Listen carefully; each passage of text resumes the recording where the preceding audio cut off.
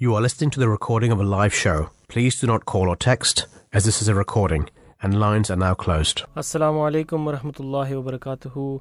Welcome to another live program here on Voice of Islam radio station. Today you're joined by myself, Safir, and Faheen in the studio here in London. Assalamu alaikum, Faheen. How are you doing? Wa alaikum salam. I'm good. How are you? Yeah, good. It's now finally very sunny after very really heavy rainy rain. yesterday, Yes, right? yeah, absolutely. I think we can all agree that the weather is changing now. Yeah. Definitely. It's taking that turn towards, and the days are going to get shorter, and it's going to be dark at 4 p.m. And we're gonna come into the studio, and we're gonna leave. It's gonna be light when we come in and dark when we leave. Yeah, that's coming, isn't it? Yep, definitely. We have two topics for our guest today. So if you're tuning in, we will be talking about dementia in the first hour.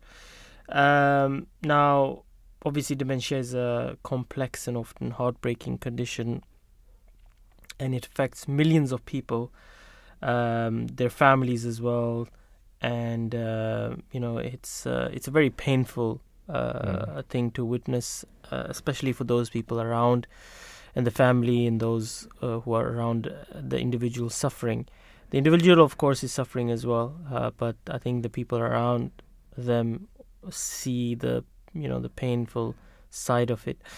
So we're going to talk about that, and the reason why we're going to talk about that is for awareness and obviously for understanding how to care for that and how we can prevent or try to at least reduce the chances of having these diseases. We always look at that from that perspective as well. And then in the second hour we're going to talk about something very different, isn't it, Faheen? Yes, we're going to be talking about BRICS and not the bricks that you put in line to build something, right? No. We are talking about Brazil, Russia, India, China, and South Africa, and the inclusion of new countries into this membership, and what it means to the world. Is it a sign that things are not changing, and are things in the world just completely changing on their head? And I think we're going to discuss it in more detail soon. Absolutely. What is BRICS and what does it mean for the world? Stay tuned. We'll discuss that in the next hour. But let's carry on with the conversation for this hour, which is about dementia. Now, here is a fact for you that 1 in 11 people over the age of 65 have dementia in the UK. So in this show, we'll be looking at the profound and enduring impact of dementia, often referred to as the long goodbye. So there's multiple aspects of dementia, and we'll discuss the emotional toll as well, the challenges faced by caregivers, the importance of early detection, and the hope that research brings to this ongoing struggle. But we aim to shed light on realities of dementia, and then obviously, as I said, to raise awareness and give some insight into how we as a society can better understand these issues and cater for a better support mechanism around it, and cope with the challenges that we face. Definitely. And I think that the phrase often used, the long goodbye, I think that there's realities to that, where you actually see someone you care about, or someone you've known in a specific way, or to kind of deteriorate, like mentally, cognitively, and to see that takes on a massive emotional toll. And I think that sometimes we can take it for granted, having people in our lives that aren't going through that. And that's why we wanted to discuss this topic, because it's something very real. It's something that really impacts not just one person. That's the thing, right? Like, I think that the impact it has on everyone around them, and like we'll go on to the definition a bit later, but it's the decline in cognitive function where it impacts your life. Like, this isn't you just becoming more forgetful, or I don't know where I put my keys, or anything like that. This is like where you repeat tasks because you're really struggling, because you genuinely don't remember things. And I think that, we'll go into it in a bit more detail, but it's a very real disease that really impacts not just the individual but everyone around them. Yeah, absolutely. 0208687778 is the number to call if you wish to give us a call. If you want to express your own, maybe you have experience with caring for somebody with dementia, and you would like to share with us your your view, then you're most welcome to join us. Of course, Faheen, just Islamically as well, yes, because somebody could be saying that, okay, we're talking about dementia here on Voice of Islam. Why? It's because as part of religious and spiritual faith is concerned, you have to take care of those people who are suffering. It could be you, it could be somebody else, it doesn't matter. It's a big part of faith to take care of each other as human beings, and sacrifice sometimes your own wishes, desires and time. Taking care of elderly especially is very important in Islam, in Islamic religion, and the welfare of people as well. So it's an individual responsibility, but also a responsibility on the society as a whole as well to fulfill. So we're going to talk about that as well. But let's go to our first guest for this hour. We have with us Saira Bhatti, who has received a Bachelor of Sciences degree in Cognitive and Clinical Neuroscience, and has recently also completed her Master's in Dementia Neuroscience. Saira, Assalamu alaikum, peace be upon you, and welcome to the Drive Time Show here on Voice of Islam. Can you hear us? Yes, Assalamu alaikum, peace be upon you. Thank you for having me. Jazakallah wa alaikum assalam. I'm just going to put your volume up a little bit because I think it's a bit low. So thank you for joining. I wanted to ask you, obviously this is a broad topic, but starting with yourself, the inspiration or experiences that have led you to study neuroscience, what motivated you to dive into this field of study, and how has your journey been? So my journey into the field of neuroscience was actually influenced a lot by my personal experiences. So unfortunately, I lost my grandmother to dementia a couple of years ago. I'm sorry to hear that. And at the time, dementia, so it was a couple of years ago, so dementia hadn't really garnered any significant awareness as such. And I myself was a teenager, so I wasn't really aware of anything that was happening. And it was very hard. But throughout this journey, it sparked like a desire within me. So I wanted to understand what was happening. I wanted to look at the underlying mechanisms. So I wanted to make sense of what was happening specifically within the brain, and how did this impact behavior, for example.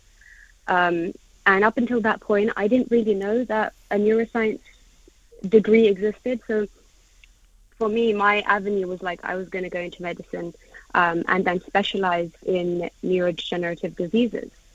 But then towards the end of my A-levels, I found out that neuroscience did actually exist as a degree. And then through personal research at the brain and just its role in general, because it's basically the epicenter of human cognition, emotion and behavior.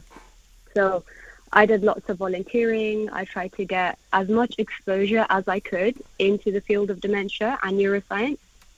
And of course, my emotional connection was also a powerful motivator. And it propelled me towards researching neuroscience and then developing a career within neuroscience specifically.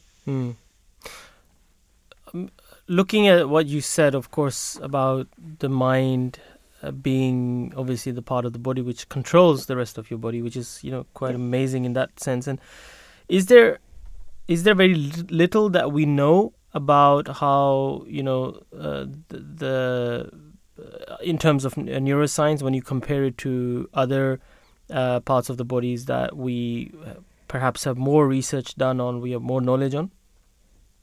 I think that's the fascinating thing with the brain, is that we're constantly learning new things, new avenues. We're constantly exploring new pathways through drugs or research trials.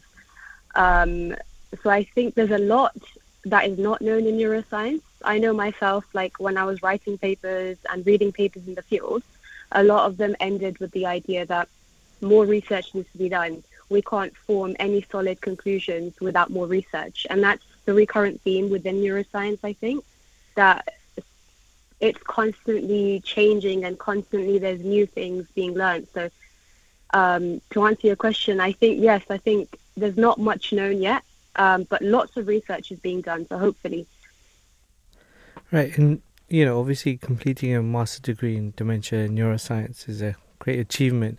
We wanted to hear some key moments or research projects from your academic journey that particularly inspired or shaped your understanding of dementia? Oh, certainly. So throughout my degree, of course, through lectures and seminars and lots of different research, I learned just how little I knew of dementia. So I thought I had researched it quite thoroughly, but there was so much that I didn't know. For example, dementia actually encompasses over 100 to 200 different types of diseases. And of course, everyone knows about Alzheimer's disease, which accounts for just over 50% of all dementia cases. But there are so many other types of dementia that I personally didn't know about. So like vascular dementia, so that affects the blood vessels. Frontotemporal dementia, which is very powerful in affecting the personality. But if I talk about a couple of moments, so one pivotal moment was that I had the privilege of working quite closely with individuals living with dementia. So I got to hear their stories and experiences, and it really put things into perspective. So I actually remember one gentleman, he had a rare dementia. It's called primary progressive aphasia, and it affected his ability to speak and just get his words out, essentially.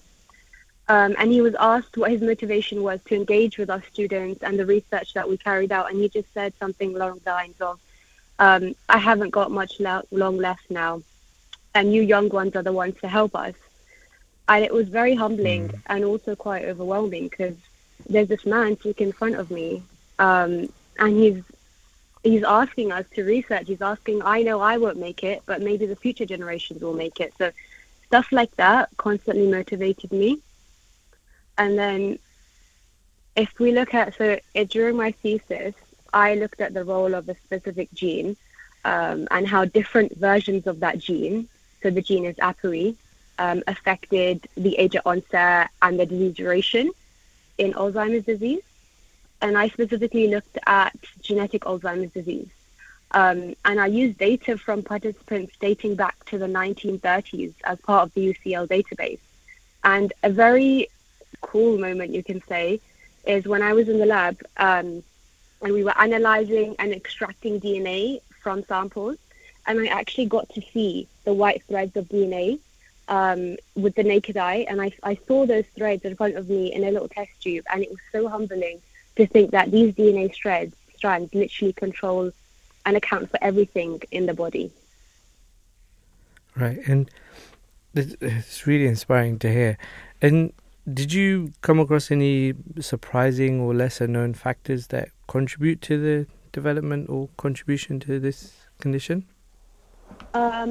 Yes, so there's so many different types of dementias with different pathologies and ages at onset, but a lot of these dementias are actually affected by lifestyle factors.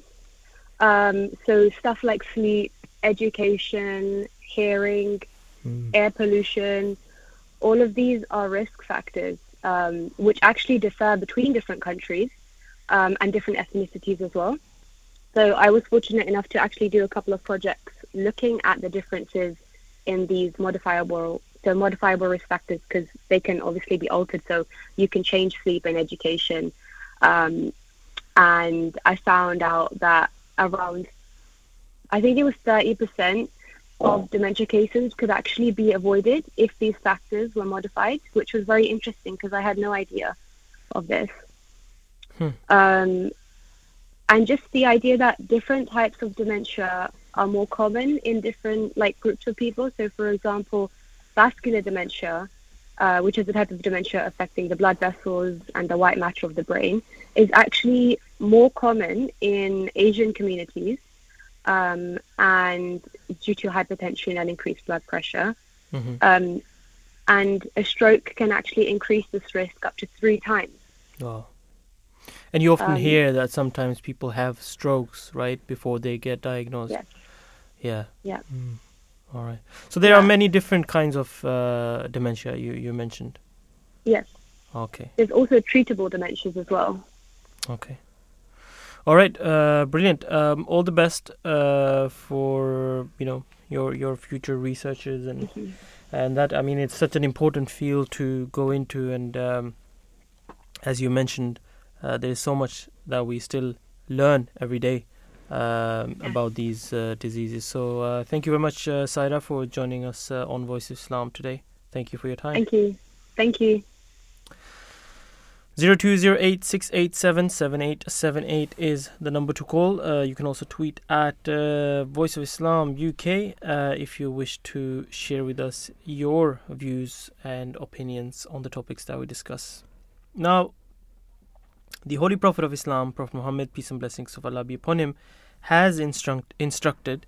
He said that if a young man honors an elderly on account of his age, Allah appoints someone to honor him in his old age. So there's no diseases that have been specified, because in old age or whatever age really, you can be suffering with 1, 2, 3, many different kind of diseases. So there's no disease that has been specified here. But the Prophet, what he has said, that if somebody is suffering in their old age, looking after that person, taking care of that person is so rewarding, that as if Allah will then appoint somebody in your honor to protect you, or to be with you in that age when it is ultimately your turn. Yeah, definitely. And age is the strongest known risk factor for dementia diagnosis. So about 1/3 of all people aged 85 or older have some form of it. So although it wasn't directly mentioned, it's probably going to be one of the most likely for you to help someone who is elderly. Of course. They'll be suffering from it in some And this form. is the practice of the Holy Prophet of Islam, Prophet Muhammad, peace and blessings of Allah be upon him as well, that he used to look after the elderly, he used to look after the sick. And in fact, there is also a saying of Prophet Muhammad that there are certain rights that people have over you. Yeah. So, for example, if somebody greets you, it is your obligation to greet the person back, in a nice way. And one of those rights are also mentioned that if somebody is sick, it is your obligation to tend to that person, or at least go and find out how that person is doing. And I think that's how important it is, that it's not mentioning that if it's your relative that you should go and find out how your relative is doing, or your father or grandfather or father, mother, whatever. I think that's what's key. Yeah. The key is anybody who is ill, right? And if you come to know about it, it's your responsibility to go and check up on them. And that's so important, because in a society that we live in, we might have people who have got no relatives to look after them. We may have people who are lonely and they need to be checked on. There's somebody to just talk to.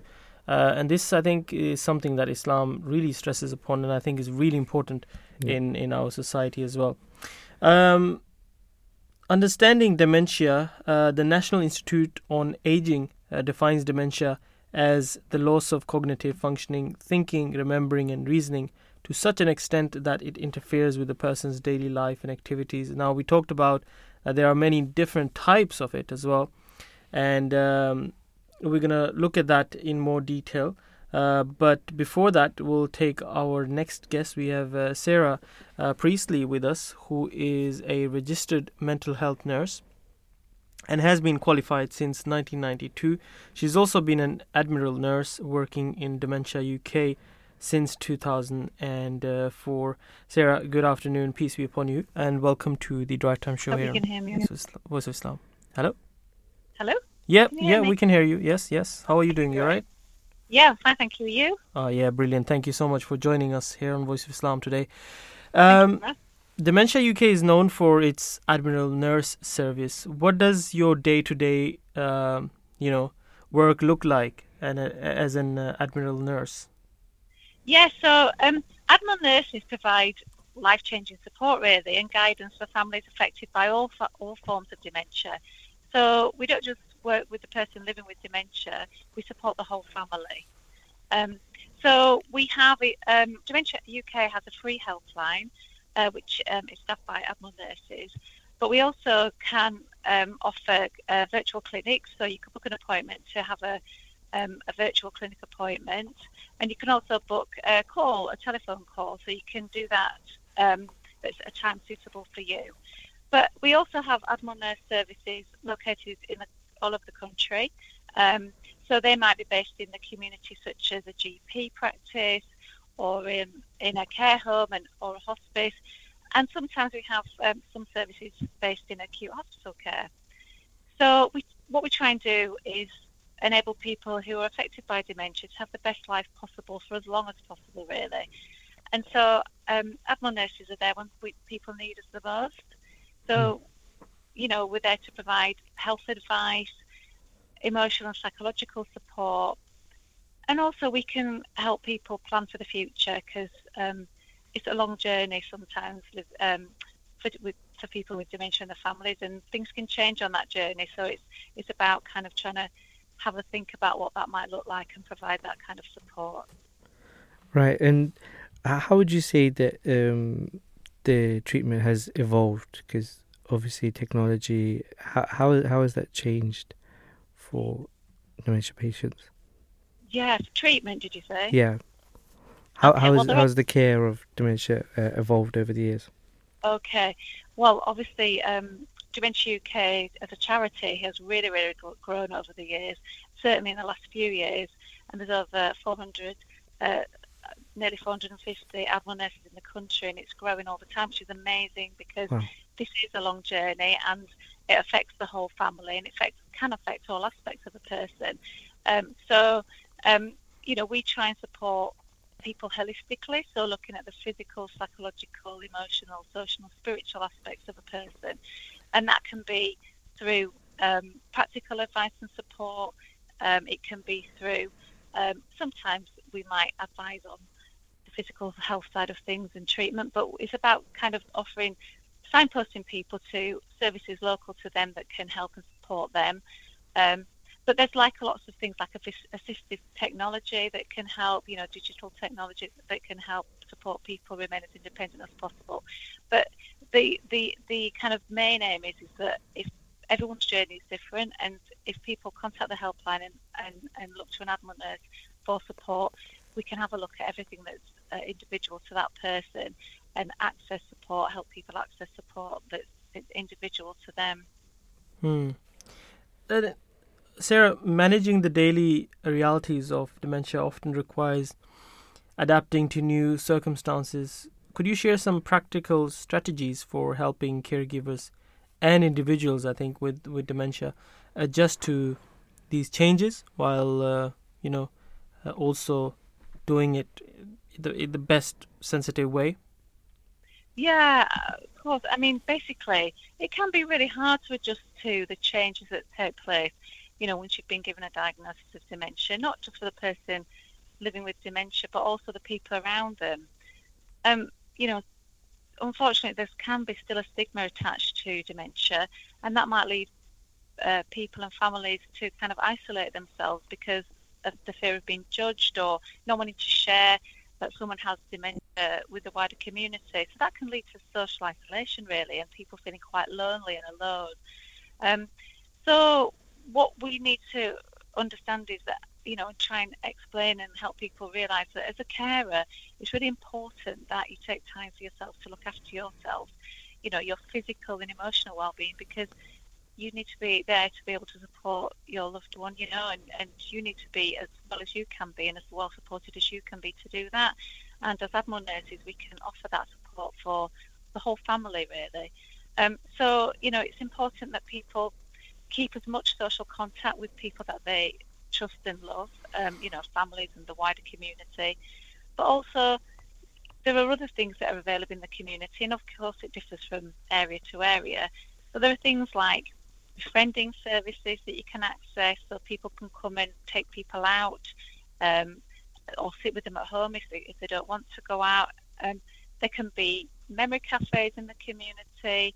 There are day centres, clubs around. There's a lot there for people, but of course it differs from area to area. But it's really important to keep as much social contact and as much individual support as possible, in order for the person who's the main carer to get that respite and have a break for themselves, in order for them to be able to feel recharged and support the person living with dementia. Thank you very much, Saira, for joining us here on Voice of Islam today, and all the best for the great work that you are doing it day in, day out. Thank you very much for joining us on this program. Thank you for having me. Thank you very much. 0208-687-7878 is the number to call. You can also tweet at Voice of Islam UK. Right.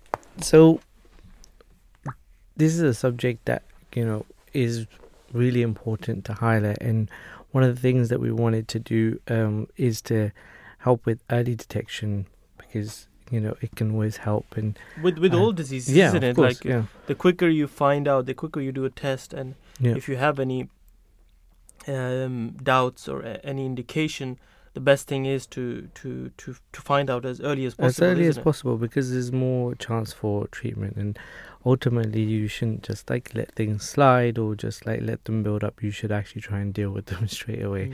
It can be daunting, and people can put off going to the doctor and things like that. But it's one of the really important, crucial things.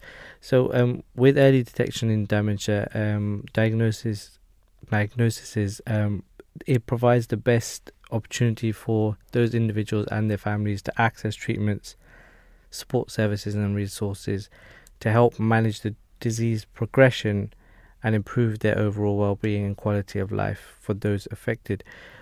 There's no cure for most types, as our guest said. There are some that are curable, but because it's caused by different diseases, and therefore research is aimed at finding cures for dementia-causing diseases such as Alzheimer's.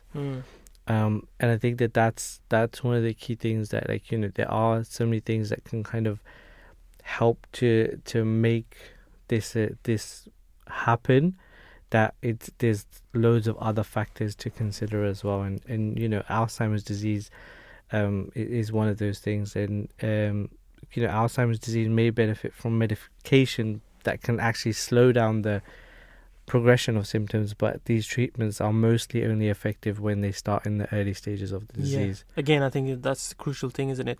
Very similar to cancers as well, where if you find out early, at an early stage, you may be able to contain it, you may be able to try to reduce how it will impact you. But once it's too late, and sometimes sadly detected very late, then many times it's beyond anything that doctors and medicine nowadays until now can do. Definitely, and an early diagnosis can help prepare. There may be certain lifestyle adjustments that need to be made, so it just helps preparation as well, in that maybe it might not be it's to a point where it's not curable or impactable, but you can make those adjustments early to, rather than be sprung upon this situation and not be able to deal with it. It also allows patients to take advantage of available support services and resources which can enhance their quality of life, maintain their independence for longer. Well, that's the key, isn't it? As you mentioned, just maintaining that independence. I think no one wants to be reliant on anybody else. I think that's one of the key things here, is that reliance that you would feel like, you can't do things. We take it for granted sometimes that, I can get up and get out of bed.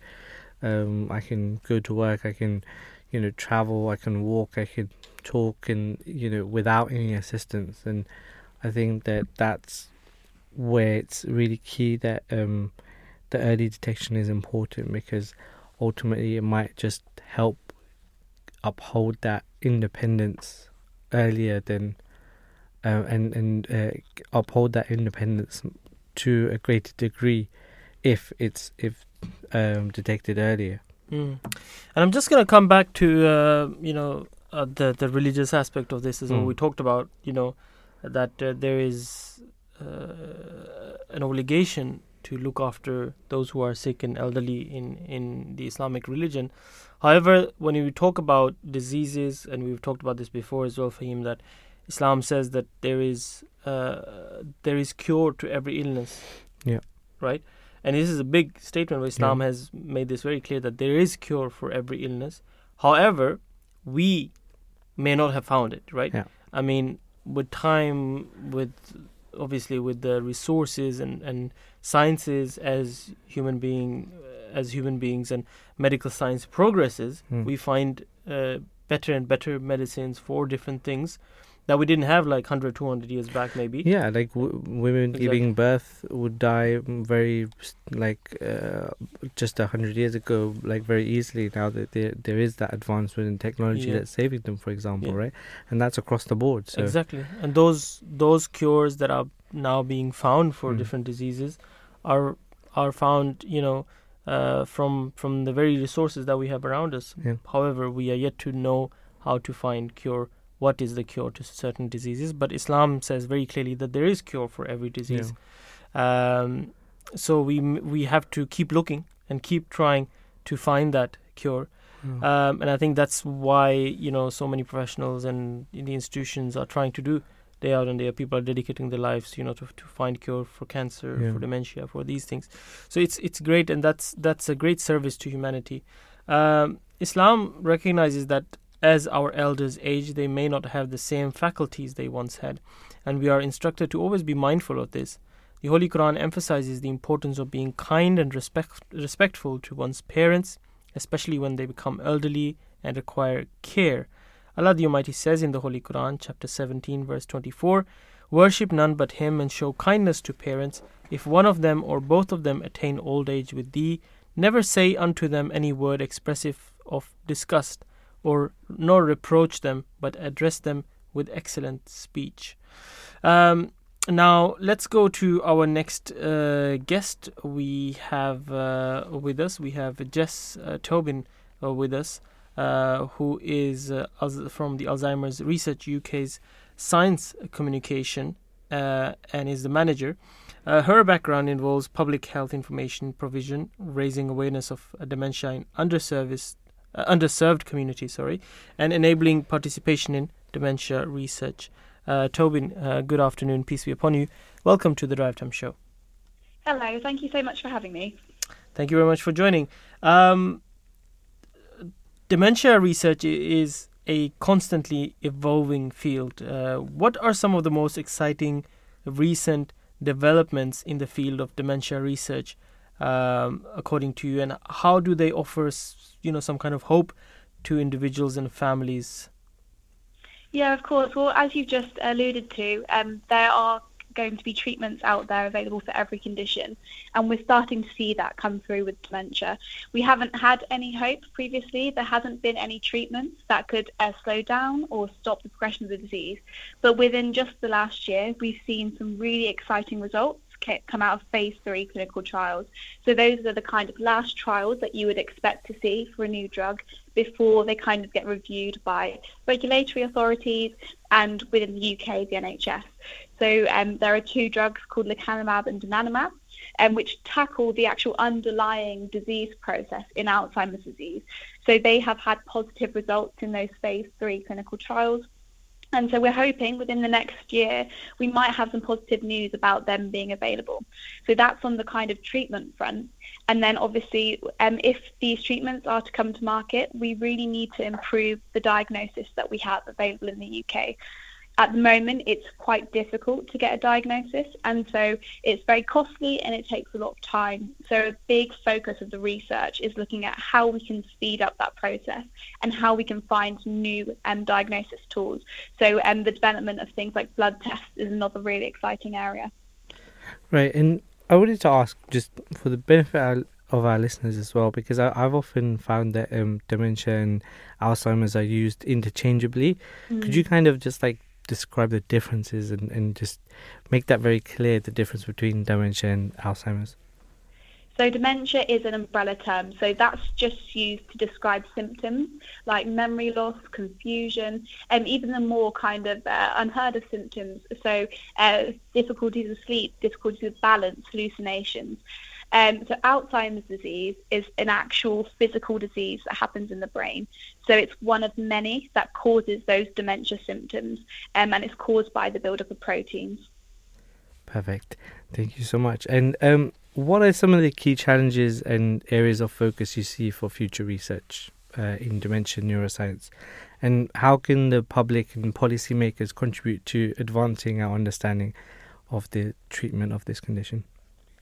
So we recently at Alzheimer's Research UK conducted some polling around kind of public perceptions around dementia.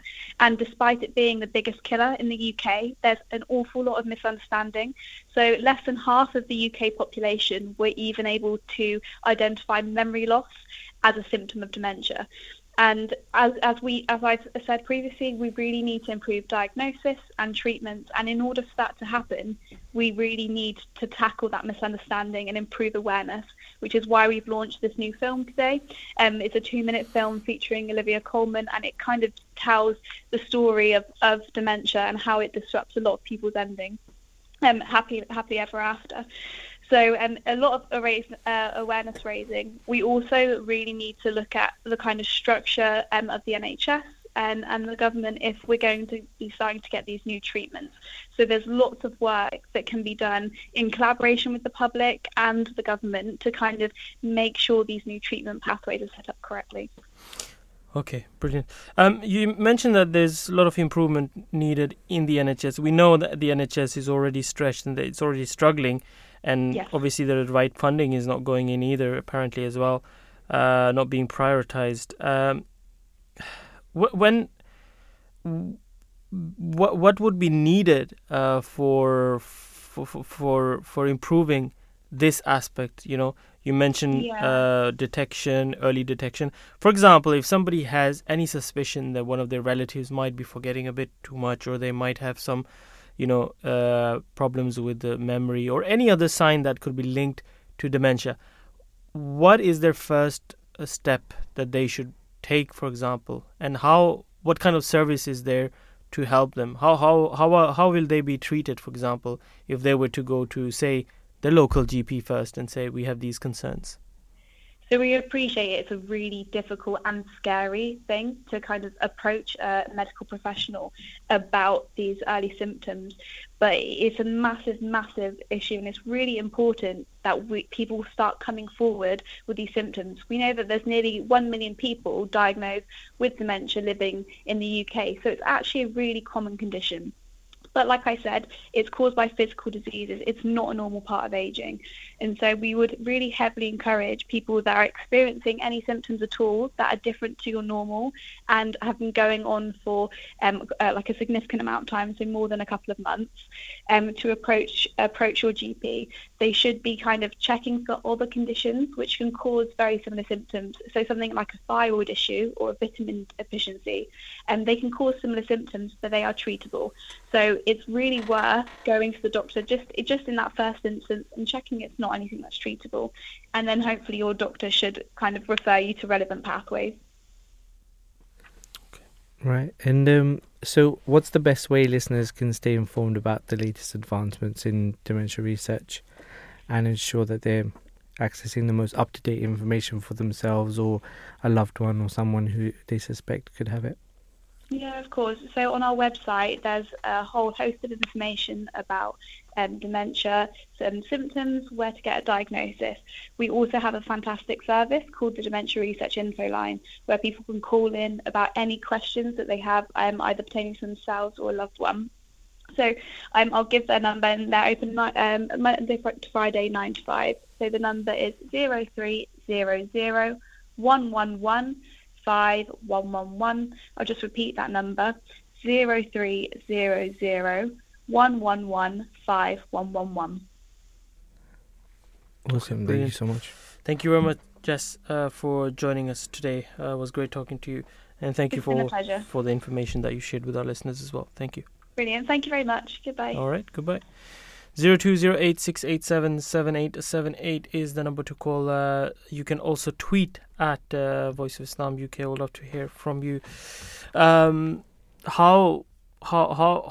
do you cope and care, especially for relatives, and I know personally as well, there are so many elderly people who are suffering from this, and it's very, very difficult, because not only the emotional side but the practical side as well. Like, people not remembering that they ate, so they constantly start losing weight and become weaker and weaker, hence then they will also have a less stronger immune system and catch other diseases and illnesses and weakness. It is really sad that the way that these diseases develop, it really kind of just eats you from the inside. Yeah, kind of. No, I definitely, and I think for me, how I see this is that Islam guides you in the sense of dignity, like maintaining someone's dignity. I think that because it's, and this is the sad thing we hear about sometimes in care homes and things like that, or just people who are neglected, that just because they didn't remember that they should eat, that doesn't mean you don't encourage them to eat, or make sure that they stay clean. And like, I think that's where the Islamic principle of like maintaining others' dignity is really important here. It's like, and then also like, don't make them feel like a burden. I think that no one wants to be reliant on anybody else. No one wants to sit there and have everyone do that for them. Like, so I think that maintaining that dignity and being like, okay, this is still a person. This is still someone who, has an understanding and has a right to be, where they are. I think that that's really important, because it's very easy for people to be neglected and to suffer even more so because of that. And you're probably just exasperating the disease even more. Yeah, no, absolutely.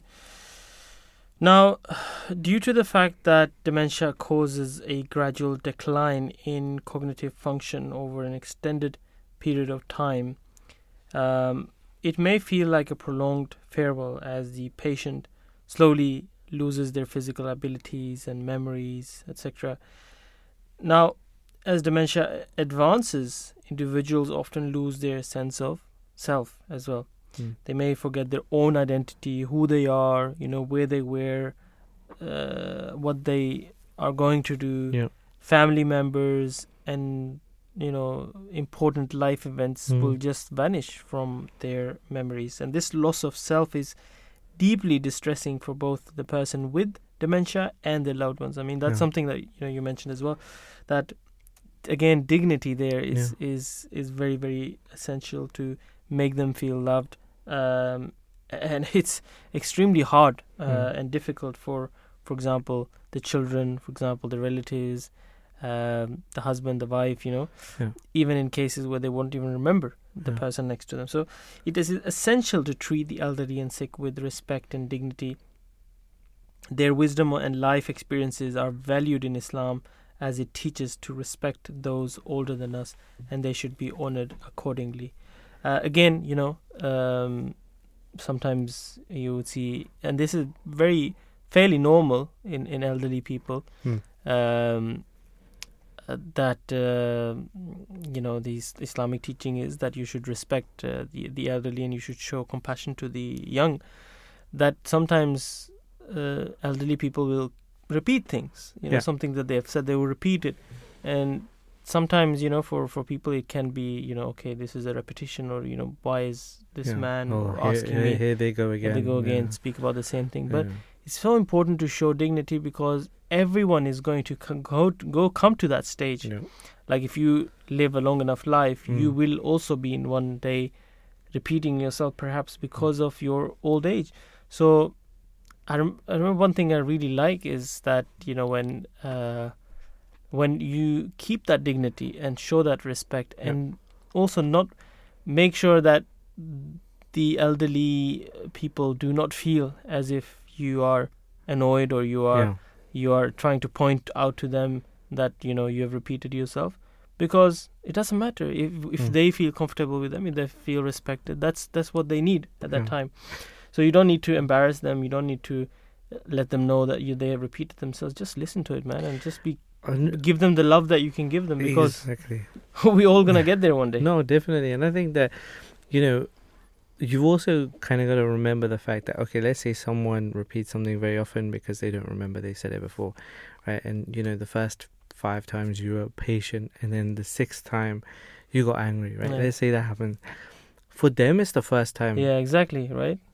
So think of it for a second, like, for them, that's the first time they're telling you something. If you get angry, they'll be like, what did I say? Or be like, that's a bit of an unnecessary reaction, and that will probably throw them off even more. So I think that, patience, with that dignity. And what if someone repeats it? I know that, sometimes, you could be distracted or whatever, but at the end of the day, they clearly, it's important enough for them to remember it, firstly. And then secondly, it's a type of charity as well, isn't it? It's sadaqah in the sense that, every time that you spend looking after them, listening to them, taking care of them, it's a reward that you're getting from Allah the Almighty, because you are sacrificing your own time to do what Allah the Almighty has told you to do, or put your responsibility to look after them, especially when this is ultimately a responsibility of the children who have elderly parents to look after them and take care of them. And that's we all have elderly parents, and we know how tough and difficult that is. We remember our parents in their prime, and it's just way of life. And the prayer comes to my mind, which we are often taught, a very small prayer, but that even Muslim children they know by heart. Rabbi irhamhuma kama rabbayani saghira. That this prayer that we are taught to pray a lot is that, oh Allah, nurture me, or look after my parents, or nurture them as they looked after me or nurtured me when I was young. And it's such a beautiful prayer, because that's exactly how life, goes. Definitely. And I think that you only truly understand the meaning of that prayer once you become a parent yourself. Absolutely. I think when you realize that, the things that, like, your parents must have done when they were, like, when you were young, right? Like, to, the fact that you couldn't go to the toilet by yourself, that they had to clean you, that, they made sure that you were fed, clothed, waking up in the middle of the night. I think that, you think, my parents do a lot for me when, like, as you grow up, you're a teenager and stuff. But once you become a parent yourself and you feel like that responsibility for another human, I think that's when you truly realize the meaning of that prayer. You're absolutely. Like, okay, so they did a lot for me, and you can't really pay back, really. There's no way that you can pay back. All right, let's go to our next guest. We have Bailey Kitchen with us. Bailey is a caregiver for her father, who has early onset dementia, as well as for her mother, who has a traumatic brain injury, and this has brought her family closer together, and she shares her journey in caring for her father online. So, Bailey, good afternoon, peace be upon you, and welcome to the Drive Time Show here on Voice of Islam. Hi, it's nice to meet you. It's great to be here. Yeah, thank you. Great to have you. Finally, we were trying to connect to you, so I'm glad we finally got through to you. Your social media presence has touched the hearts of many by offering glimpses into your daily life as a caregiver. What inspired you to start sharing these moments online on social media? Well, when I first became a caregiver for my mom in 2020, and then my dad in 2022, I felt an overwhelming sense of helplessness, and I kind of felt alone in that, and how could anybody understand what I was going through, and would anybody care and stuff like that. And I found it to be very scary, and how am I supposed to navigate my life like this? And when I went online and shared my experiences, I did it in hopes that maybe I would reach an audience that has been through something similar that I have, or at least could offer some advice, or just to cry on. Really, it was kind of just, I wanted to reach out in hopes that I would find somebody go through what I was, but instead of alone. Right, I think we were losing you a little bit. I missed the last part of... Oh, I'm sorry. Yeah, just missed the last part. What were you saying? Sorry. No, you're fine. I apologize. I was just saying, basically, hang on, let me move, that I shared my story online because I was feeling kind of lonely and helpless, and I wasn't, I wanted some advice, or at least knowing that I wasn't alone in this journey of caregiving for somebody that I loved. And I shared my experiences online in hopes that I would find somebody going through something similar, and I would have somebody to talk to and not feel so helpless. Yeah, no, absolutely.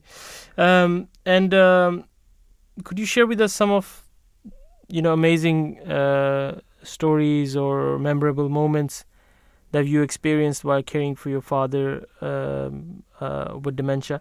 How has this journey impacted your perspective of life? This journey of caregiving, especially for my parents, has really taught me that life is short, and it's really important to, love the people close to you and tell them you love them and spend time with them and, appreciate the little things. It's also shown me that my parents, I'm a parent myself, but looking after my parents, it really taught me like how they raised me and how they, showed me how to be an independent person and somebody that could care for them. So really, I truly feel like the experiences I've had with my parents and like them raising me taught me to be the person I am now. And it's really just brought us all, much closer together. My dad's dementia came from drinking, and when he would drink, we didn't have a lot of quality time together, and our relationship wasn't the best it could be. And now I guess the silver lining in his diagnosis is that we get to spend every day together, and he's not drinking anymore, and he gets to be the person that I always knew he could be. Right. And so you mentioned that, you shared your story online to feel like less alone and to like connect with others that are in a similar situation. Could you offer some insights and strategies or techniques that have helped you maintain your own well-being and resilience throughout this journey? Because it is difficult. Like, could you share some with someone who may be going through something similar? Absolutely. Some advice that I would have for anybody going through something similar would be to make sure you take care of yourself. You cannot take care of other people if you're not taken care of, and the only person that's going to truly look out for you is you. Also, setting boundaries is very important to me.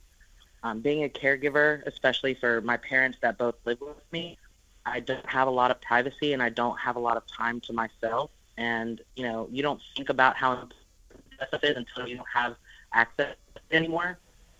And, I have to know that on top of being a caregiver and on top of being a parent, I'm a person first. I'm a human being.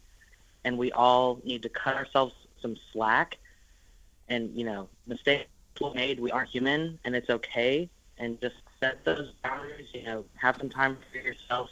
Really, you got to take care of you. Brilliant. Bailey, thank you so much for joining us. It was great having you on our show today. We're coming towards the end of our program today. We've talked about dementia, end of this hour, I should say, because after the news, we'll go on to our second topic. Stay attuned as we bring you the second topic. As we are concluding this topic, dementia, often referred to as the long goodbye, is a deeply challenging and emotionally complex journey for both individuals living with the condition and also their loved ones. So we have explored different things related to this in this show, and we always have to remember that care and taking care of the elderly is the key in these situations. Joining us now is the news. Join us after the news. You are listening to the recording of a live show. Please do not call or text, as this is a recording, and lines are now closed. Assalamu alaikum wa rahmatullahi wa barakatuh. Welcome back to the Drive Time Show here on Voice of Islam, a radio station. May peace and blessings of Allah be upon you all. We were discussing dementia in our previous hours. Now, if you're just tuning in, we are going to discuss or talk about BRICS, the demand for membership, or is this a symptom of global disorder? You're listening to myself, Safid, and Faheen. Faheen, this is something that is, something that we do see in the news more consistently now as well, because of the political rifts and political differences that are happening in the world. A lot of things have changed. A lot of things have happened in the last decade in terms of conflicts, in terms of wars, in terms of political issues. There is huge divides between, many countries and superpowers competing with each other for economic upper hand. We're seeing that as well. So BRICS, what does it stand for? Well, let's build this up. Let's build this up. Okay, so originally, so BRICS is an acronym that encapsulates the collective power of 5 influential nations. Those are Brazil, Russia, India, China, and South Africa.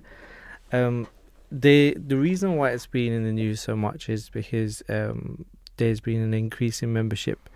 Originally, just 4 countries: Brazil, Russia, India, and China. So it used to be BRIC, now it's BRICS. There's been more member states come to it, and what's the conversation is that the economic power of these new members, so Saudi Arabia and UAE are a couple of others to mention, that could create a serious shift in the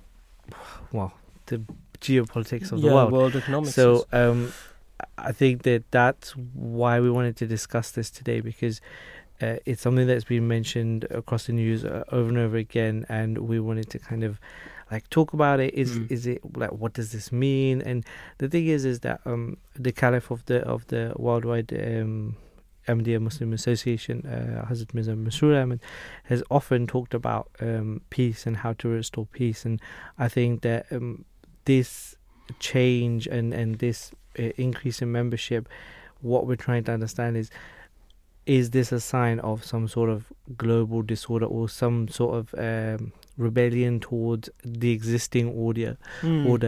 And that's what we're trying to figure out. So BRICS does stand for Brazil, Russia, India, China, and South Africa, and there's been more membership. But I think we're going to break down the history and the creation of it in a bit more detail. We're going to discuss it with some of our guests as well. No, absolutely looking forward to that. So as you mentioned, in a global theatre where economic powers, political powers, and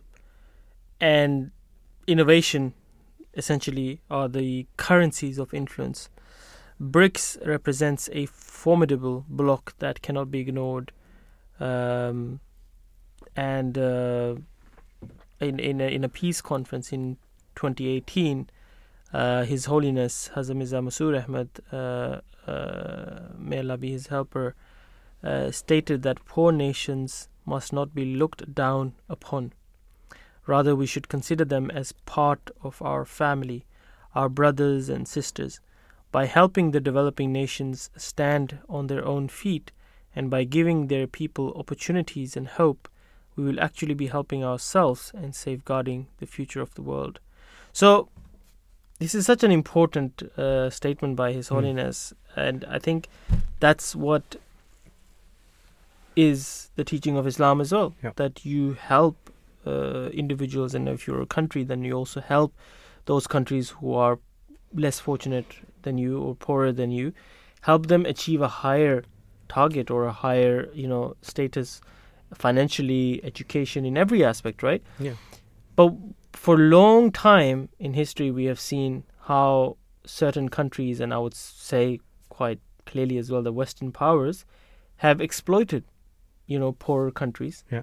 They have exploited particularly countries in Africa where, for their resources. And even when the empires were there in colonialism, after that as well, when physically they gave up those lands, but still the influence of Western countries were significant in running of those countries and in the utilizing of resources. So that's something that we have seen recently as well, how people are waking up and people in those countries are demonstrating, people in those countries are demanding that foreign influence should be completely reduced and removed. Oh, yeah.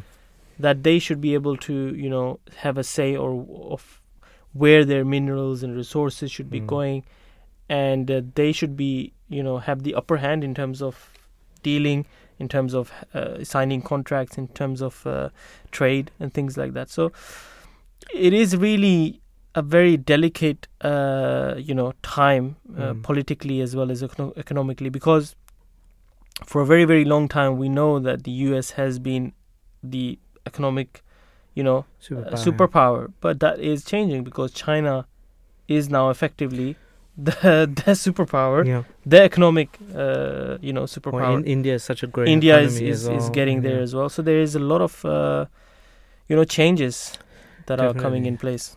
Yeah, and I think that's where, what His Holiness mentioned in the peace conference is so important, that,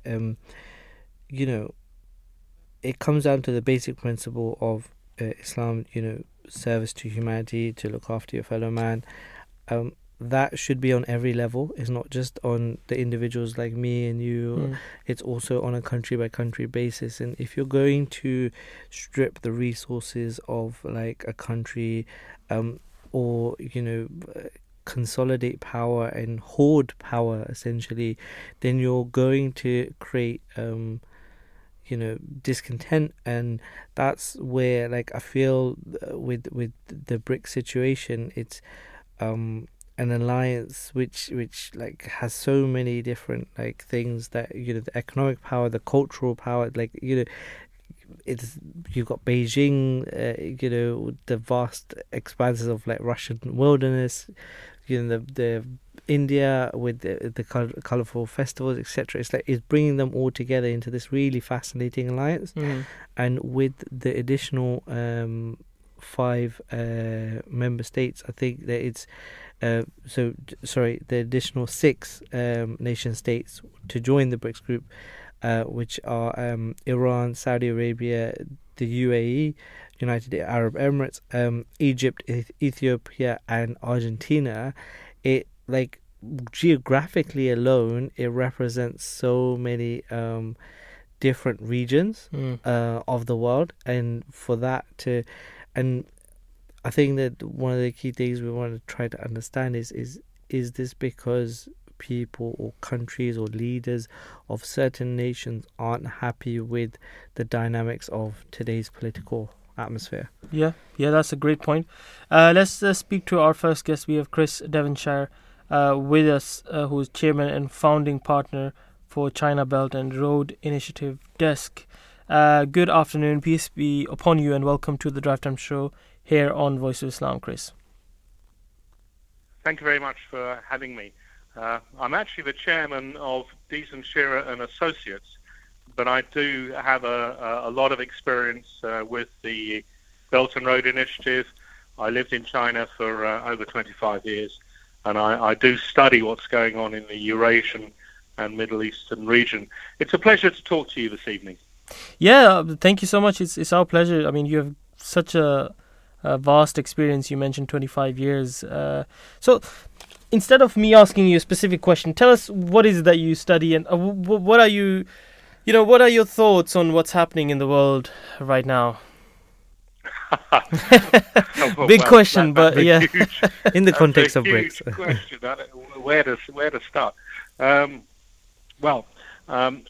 Clearly there are changes, and I think the program has been talking, and the previous guest has been talking about the BRICS. I think what's interesting in terms of the Islamic world is that it's interesting to note that of the 6 new BRICS countries that will be joining from the beginning of January next year, 5 of them are MENA, Middle East and North African related. Ethiopia isn't part of a MENA grouping, but it is regionally influential. So I think that what is happening with the BRICS is especially has very significant implications for the Islamic world, and I think that this is both timely, necessary, and as I think has already been discussed, an antidote perhaps to what is increasingly being perceived as a US-led global dominated world. And I think that now we're seeing significant pushback against that.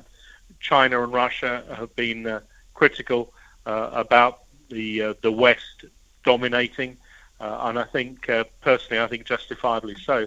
So if we're going to loosen that up a bit and introduce a more multipolar world, then the Islamic voice needs to be heard, as does the Central Asian, African voices certainly, as well as Latin America. People tend to generally call this the Global South. It's a bit of a wishy-washy term, really. It's much more complex than that. But in reality, I think as regards the UK, what we're really seeing is that the emergence of the Middle East and the power of Arabic financing starting to move away from the West and join up with its brothers in Asia.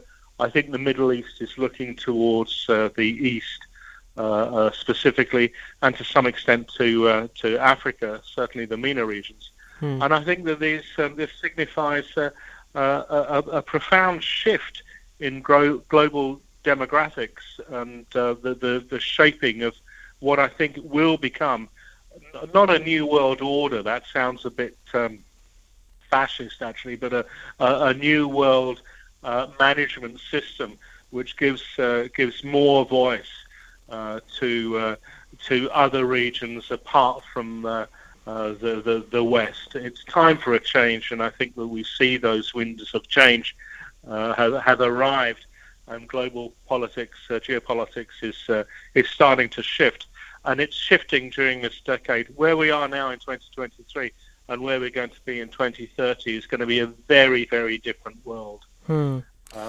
to answer your broad question, hopefully that gives you something to chew on there. Yeah, I mean, 2 more follow-up questions that I have for you is, one, is that also a result of countries feeling that their voices were not on the table, their voices were not heard, or their interests were never really sincerely met in a US-led, system? And secondly, in terms of currency, there's a lot of talk about, moving away from the dollar What does that mean in this respect? Okay, well, you've got two questions there, and they're very different questions. So let me deal with the first one, and perhaps you might need to remind me about the dollar. The first one is far more complicated. I think that the basic premise that has been established since Bretton Woods, the G7, the G20, these global blocks, and especially the G7, almost exclusively, not entirely exclusively, but almost exclusively. It makes no sense to have a G7 which does not include China or India, or countries such as Indonesia, Asia's largest country, and an Islamic nation in its own right, and of course a lot of the ASEAN nations also have significant Muslim populations. So Malaysia, Thailand, Philippines all have significant Muslim populations. So this not having this Islamic voice, I think, has been a problem. And I think that the Islamic world, to some extent, over the last 30, 40 years, with the issues in Afghanistan and then later on with Iran and to some extent Iraq, and I'm very well aware of the differences, the religious differences between them. But nonetheless, I think the Islamic world has been somewhat demonized over the last 40 years, and this needs to change. So now I think we're seeing finally the suppression, the problem of Islamic radicalization has been largely dealt with. I think that's something which we can, to some extent, keep an eye on, but put to bed. I think that the Muslim world has done very well in sorting that out. But now we can look forward, I think, perhaps to more inclusive global brotherhood, irrespective of religions or creeds or race. And I think that is really what's starting to be ushered in, and that is a very positive thing. It's an amazing thing to be part of. So in terms of what's happening and the developments, I think that this is these are going to have significant implications. Also, what's happened to act against or react against the G7 is that global wealth has been shifting. In fact, I think that 18 months ago, the East became more wealthy in terms of overall GDP than the West for the first time in 500-600 years. So this is a tectonic shift. Now, people in the West and a lot of the global media, which does have a Western bias, so I think they need to kind of have a think about that. Is not really talking about these issues, about the integration of the planet. And I think this creates other problems. We need to come together as a global community. If we cannot deal with issues such as climate change, poverty, many other issues that we should be working together to solve and resolve and push the planet and the people that live on it into a better future. It sounds a bit airy-fairy, I know, but when you start to divide the planet into things like the G7 or even the G20, there's exclusivity there, and I think that the Islamic world, China, Russia, India, and some of the other countries I mentioned are, particularly in the Middle East, Latin America, Africa for sure, are starting to look towards, hey, we want a bit of a say in what's going on. Yeah. What happens affects us. Yeah. So I think that really the days of the G7, and we've had the UN Security Council discussions going on the last couple of days. I think there's serious reform, and it's been acknowledged that there is a need for reform at the United Nations. These are big questions. And I think it's really good that these questions are being asked right now. What is important is that I think that the rest of the world, the emerging economies, and I would put India, and a lot of the Middle East in that, as I said, Africa, Latin America, other countries in Asia as part of that, really need to stand together and say, look, we need to be part of the solution. We need to be part. We need to have our voices heard. It's a global. We're facing global challenges. We need to be part of that. That needs reform at the UN, and it needs, frankly, the concept of the G7 is outdated, outmoded, and those sorts of institutions need to be replaced by something else. Now, those something else's are starting to occur. The development of BRICS, for example. And as I mentioned, of the 6 new countries, Argentina is very important as regards an economy in South America. But when you look at the other 5 countries, they are all Middle East influential, including Ethiopia, because Ethiopia, although it doesn't really have a coastline so much with the Red Sea, is very, very powerful in terms of its economic clout. It's the second largest economy in Africa. And its regional influence, very close to MENA, is significant. So when people talk about the BRICS and a lot of criticism coming in and saying, it's disparate, it doesn't kind of make any sense, and, these sorts of things, that's not true. When you look at the new BRICS members and the original BRICS members, they are all in possession or influential members of regional trade blocs. Ethiopia is a member of COMESA. So you go the Saudi Arabia and the United Arab Emirates, members of the Gulf Cooperation Council. You look at these sorts of these alignments and what the BRICS is starting to create, and you'll see that it's actually not really just another 11 countries, the original 5 plus the new 6, but those 11 countries have a significant economic and trade influence over 84 countries because of the free trade agreements which they are all involved with. And that is a message I don't think has really been understood. So the bringing in Saudi Arabia, the United Arab Emirates, Egypt, the Gulf Cooperation Council, OPEC, these sorts of things, the Ethiopia with COMESA, which is pretty much East Africa related, and just across the Red Sea from Saudi.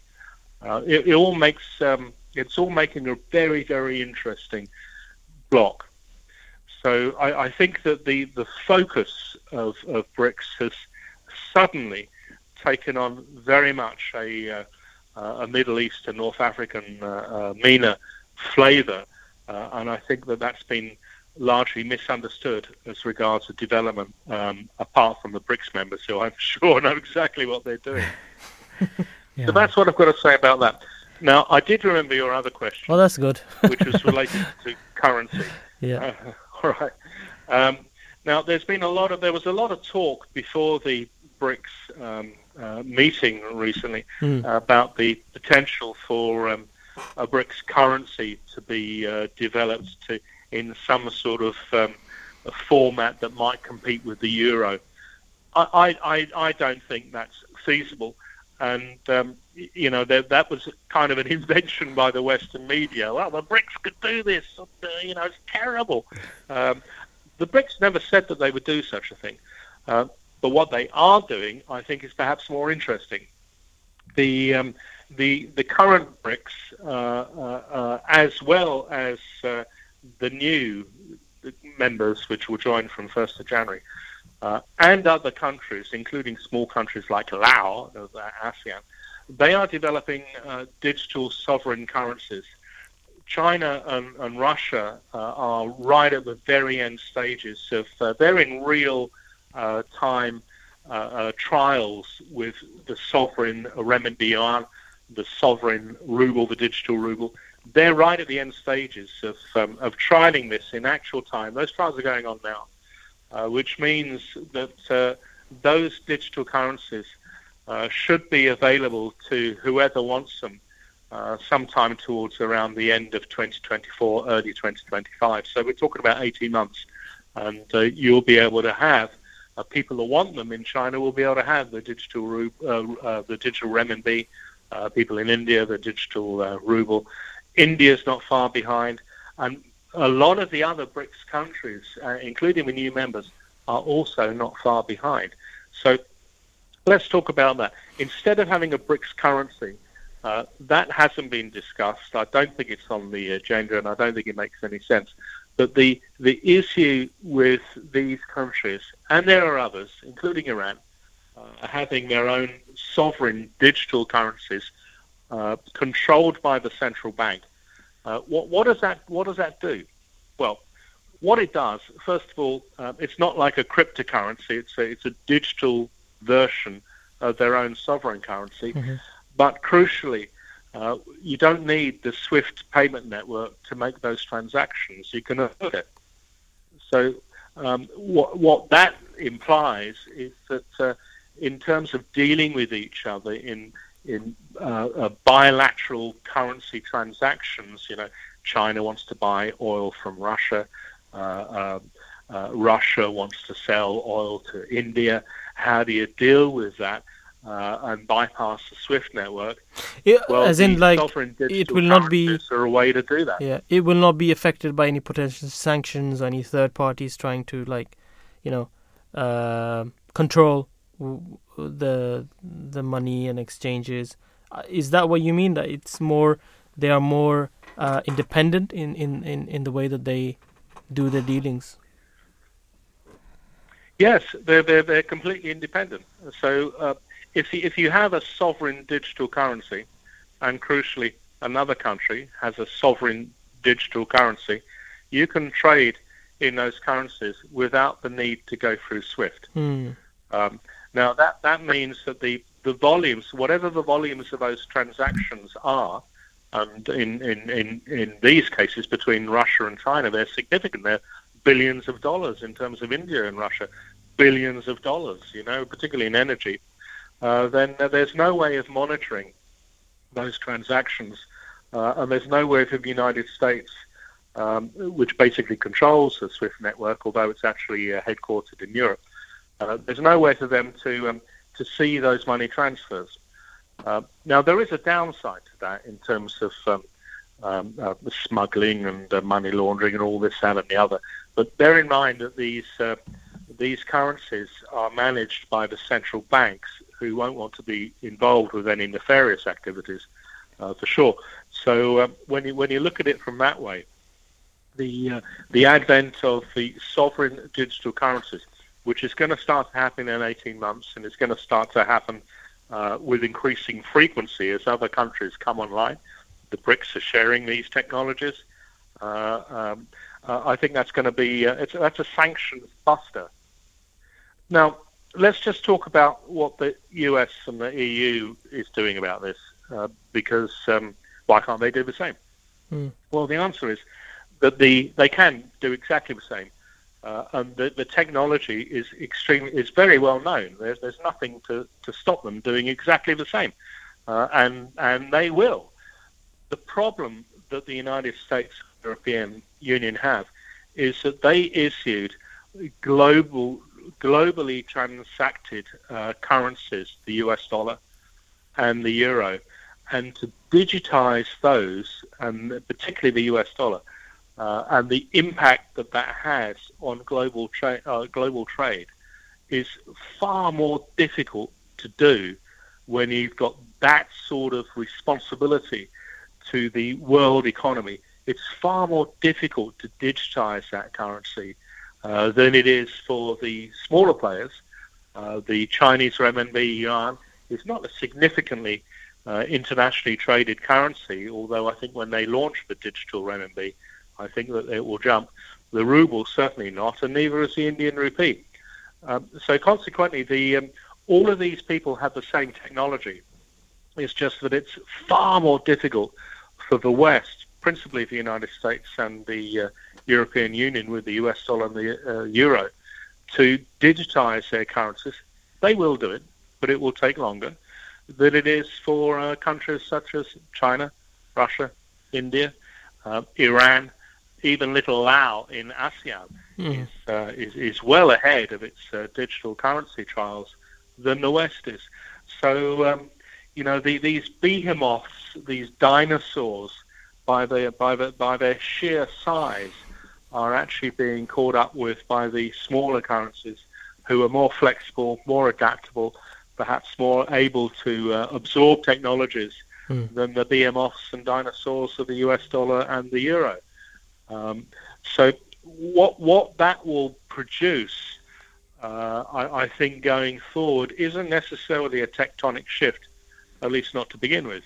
But I do think that global trade will be divided up into regional areas, where in this region you trade in US dollars and euros, in that region you trade in renminbi and rubles and the rupee, and in different areas again you start to trade in Thai baht or Lao kip or whatever it is. So I think that the dominance of Western currencies is going to shift, and I think this whole thing will fracture, and people will need to be will have to get used to dealing with more than one currency, which I guess is great news for currency traders. They're going to have a field day.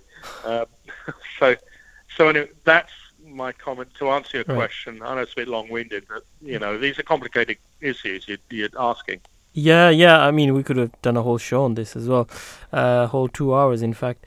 Well, thank you very much for that. As you said in the beginning of your conversation, that it will be very interesting 10, 20 next years to see how things develop. Thank you very much, Chris, for joining us, and it was great having you on our show. Thank you very much for your time. You're very welcome. I'm always happy to help. Thank you. Okay. Take care then. God bless. Bye-bye. Bye-bye. 0208-687-7878. I think we'll jump straight to our next guest. We have Rod Alence with us, who is Associate Professor of International Relations, also Coordinator and MA in the field of Science, University of Witwatersrand, from South Africa. Good afternoon, Rod. Thank you for joining us. How are you doing today? Fine, thanks. Thanks for having me. Thank you for joining. 6 new countries we mentioned have been accepted into BRICS. What are the geopolitical and economic implications of the BRICS countries' influence that is, as we've heard, growing on the world stage? Yeah, I mean, I have to admit the summit was in Johannesburg a few weeks ago, and I was really not expecting them to agree on enlargement so soon. So it was quite a surprise that they were able to agree on these 6 countries coming in. I think the challenge for BRICS, right from the early days around 2010 when South Africa joined, has been that on one hand you can count the population and the GDP of the members, and it's quite impressive. On the other hand, the question has been kind of dangling since 2010 is BRICS more than the sum of its parts? Is there really anything happening collectively that wouldn't happen in the normal course of the bilateral relations of these different countries? So we haven't seen big changes in trade or investment patterns among the BRICS over the 13 years or so since it was founded. And bringing in these new members, it's going to make it quite a challenge because even with the original, with the 5 previous members, they struggle to cooperate on a lot of big issues, and this brings more countries into the mix. Right, and with the new additions, are there any emerging or potential conflicts of interest among the BRICS countries, or like that could impact cooperation? Yeah, I mean, I think there's been conflicts even before the enlargement. I mean, you have China and India, which have border disputes, and so it's not as if everything was 100% cooperation before. The ones that jumped out at me is the addition of both Iran and Saudi Arabia. So that will, countries that have had very difficult, obviously, bilateral relationships with each other. And it'll be interesting to see how that plays out. I think another theme in terms of divisions within BRICS is the sort of democracy, non-democracy split. And, we have, say, Argentina joining, but the general trend that's been pointed out is that a lot of these countries are not democracies that have come in. And so that raises issues of governance and, governance at the global level. Right. And what kind of problems do you foresee with that? Well, I think that, one of the big questions going forward with the enlarged BRICS is really whether BRICS is setting out to reform the global multilateral system. That's the system of rules that govern political and economic relations globally. Or whether it's actually trying to form an alternative to the existing structures. And so I think a lot of it will really come down to how much of this is kind of like a political move to change some of these global regimes, and how much of it is about economic cooperation among the BRICS. Right, and now that the three, Iran and China, are both in BRICS, two powers with deep tension with the US, does the growing influence be considered a threat towards the US and its allies? Like what's with the dynamics there? Yeah, I mean it's a potential threat, but I think it would be going too far to say it's a threat at this point. I think a lot of it comes down to how the BRICS try to position themselves, as I said before, in terms of the global institutions. Are they trying to reform those institutions from within? In which case, there could be tensions with the U.S., but I think to call it a threat would be, a bit overstated. Or are they really trying to make a more kind of frontal attack and create some kind of alternative order to things like the G20 and the United Nations? Finally, Rod, BRICS seek to represent the global South. Has this alliance shown to have any real everyday changes for the working class people of these nations? Is this going to really change the future for the people over there? Mm-hmm. Yeah. Look, I being based in South Africa, I've thought a lot about kind of the potential impact for South Africa.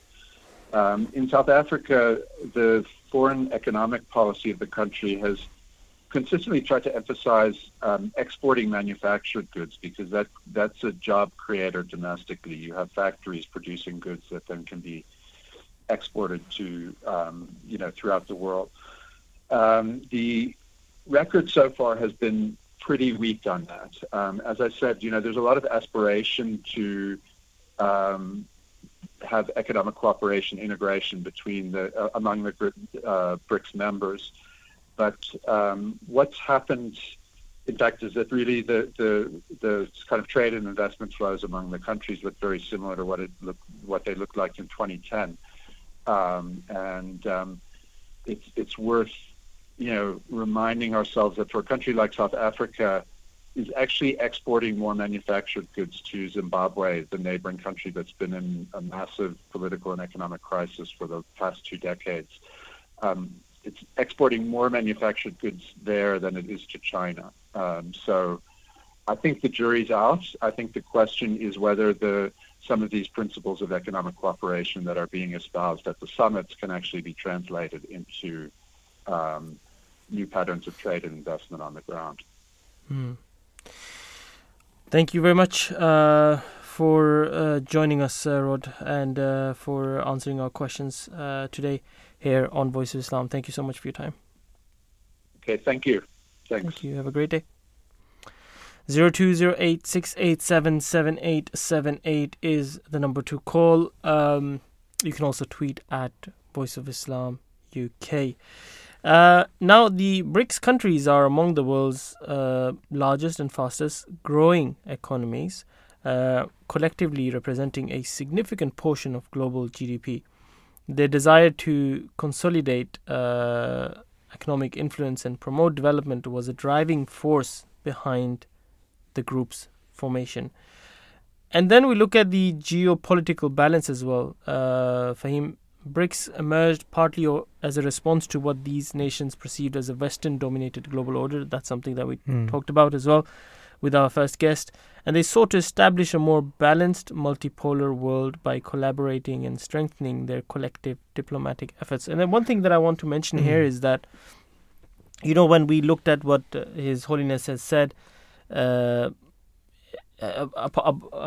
the Islamic teachings, that Islam teaches justice, Islam teaches equality, Islam teaches fairness, it seems like, many countries in the East, in the South, apart from the West, have been unhappy about the fairness or the aspect of justice has not been there according to them. So certainly that is a major factor in why, these countries have come together to create their own system so they can have their voices heard, so they can have their say in the political, economic, complex issues that the world face.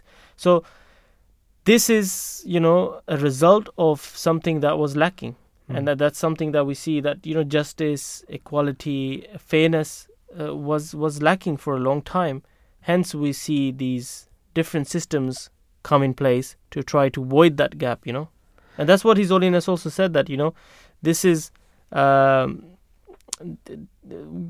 we have to look after each other as if you just take the countries as human beings, like if a person here living there in North, West, South, you have to think about, how to develop the whole world, not just one part of the world. So this has often been the case that one part of the world, and the West particularly, have been enjoying the wealth more than in other countries. And some of that has been directly because of the less developed countries. And, their resources have been used. Maybe they have not been compensated in a fair way. So these things have been issues that has, kind of led up to these times that we're witnessing now. So let's talk a little bit more about that with our next guest. We have with us Professor Narnia Bohler-Muller, who is developmental capable and ethical state research division from that. And also from the Human Sciences Research Council. Good afternoon, Professor Narnia. Thank you so much for joining us today here on Voice Islam. Good afternoon. It's good to be with you. Thank you. Professor, with all the BRICS headlines, is it realistic to expect this new financial system to make an impact, and if any, for at least a decade? Will this change, as some of our guests have said today, it will change how we see the world in the next 10, 20, 30 years? I think certainly in the next 20 or 30 years we're going to see changes, but we're certainly not going to see those changes now. It's going to take a long time to get rid of what we call dollar dominance in the world. What BRICS is going to be able to do, or BRICS Plus as we call it now, is perhaps trade and investment in our own currencies within BRICS. And now BRICS is much larger than it was. It's 11 countries. So there's a lot to be thankful for in terms of the changes that are happening, a multipolar global order, a focus on change in inequality amongst nations. But I do think that it will take a while for all the development banks, etc., to be able to get together and to create something that is an alternative to the dollar. But in 10 or 20 years, I'm quite sure that we will get there. Right. And are Western nations worried about losing value of euro, sterling and dollar? Well, of course, it's a risk. that Western nations are facing. And what was interesting was the development after BRICS, the G20, did something very interesting and included the African Union into the G20, which was a bold move, I think, and maybe done to counteract what was done in South Africa with BRICS and the growth of BRICS, especially to include the Middle Eastern countries and 2 North African countries. So there is a risk, but the risk is when was that? Sorry to interrupt you. When was that? When did they include these countries? Was it recently then? It was at the BRICS Leadership Summit in Johannesburg in August of this year. No, you mentioned about the G20 including... Sorry, the G20. That happened very recently, about when the G20 was meeting a week and a half ago. In India, wasn't Modi it? Yeah. Modi announced. Yeah, so what it seems like, it seems like they saw that there is a threat on the other side of BRICS being created, and they thought, now. But again, you see that why people are so skeptic. It's because, some countries do not feel like they ever have a say in the world politics and economics, right? Correct. And that is the kind of game that's being played, I suppose. There's certain nations that want to dominate the global order. They want to dominate trade and finances. And other countries seem to be left behind. So I think that the purpose of BRICS is to make sure that no one is left behind. Like the Sustainable Development Goals, it says nobody should be left behind. But at the moment, we still have an unequal global order. And hopefully there will be some rebalancing that occurs with the growth of BRICS. But there will always be actions, if I want to say so, to try and prevent the dominance of the West being broken, so to speak, or being decreased. Although one doesn't want to see a sort of a new Cold War or a world that's divided into camps. We just want to see a world that's more fair, more just, and treats nations in a more equal way. Yeah, that's the ideal situation, isn't it? If we were to work towards that, but it seems like it's just two blocks being created now, right? And almost against each other, unfortunately. But just wanted to ask you a question about China, because recently we have heard a lot about China being criticized by Britain, saying China is the biggest threat to us. These kind of words, especially if we see that there's not really. I remember I saw an interview done with, I think it was the ambassador of China, or maybe another high office, a representative or something. And the questions that were asked to him was that why is China a threat, or why is China trying to compete with Britain? And his questions were so clear in a way that he was saying that we're not trying to compete. There is no competition, because China is, now the world's leading economy. They're going to manufacture. They're ahead in everything. So there's no comparison. There's no threat. But sometimes this rhetoric is just used to scare people. Do you agree with that? To a certain extent, yes. You create fear for what one calls the other, in inverted commas. So there is a lot that's said about both China and Russia in terms of, being a threat to the global order. Taking Russia off the table, of course, because there's the issue of the war. China is a very powerful nation, and they've never said that they want to rule the world, so to speak. They've always used a kind of a soft diplomacy to say that they want to support South-South relations in particular. They want to rebalance the global order. They've not been shy of saying these things. And, South Africa certainly is not an enemy of China. We're part of BRICS. We work with China well, and we're not afraid of them, because what they're doing in Africa is very positive. China is investing a lot in Africa, a lot in terms of infrastructure development. We can see the roads, the bridges, the trains. And so we don't have a problem with that. As long as they do not exploit anyone or they do not exploit Africa, I do not think that China should be seen as the enemy, so to speak. Yeah, well said. And has the balance of financial and economic power shifted or shifting? Is it shifting eastwards? Could you say that these events could potentially, take us to a new kind of world order? Well, as we said at the beginning, I mean, there's definitely a new world order in the making, but I think it's not going to happen soon. I think there is a gradual process towards evolving towards something new, something that is more equal, something that is multipolar, but there will always be resistance to this, because ultimately it all boils down to money. And to power. And so the people with the money and the power are going to be very reluctant to let go of that. The dollar basically, as they say, when the dollar sneezes, the world catches a cold. Now, that's a real kind of power that exists.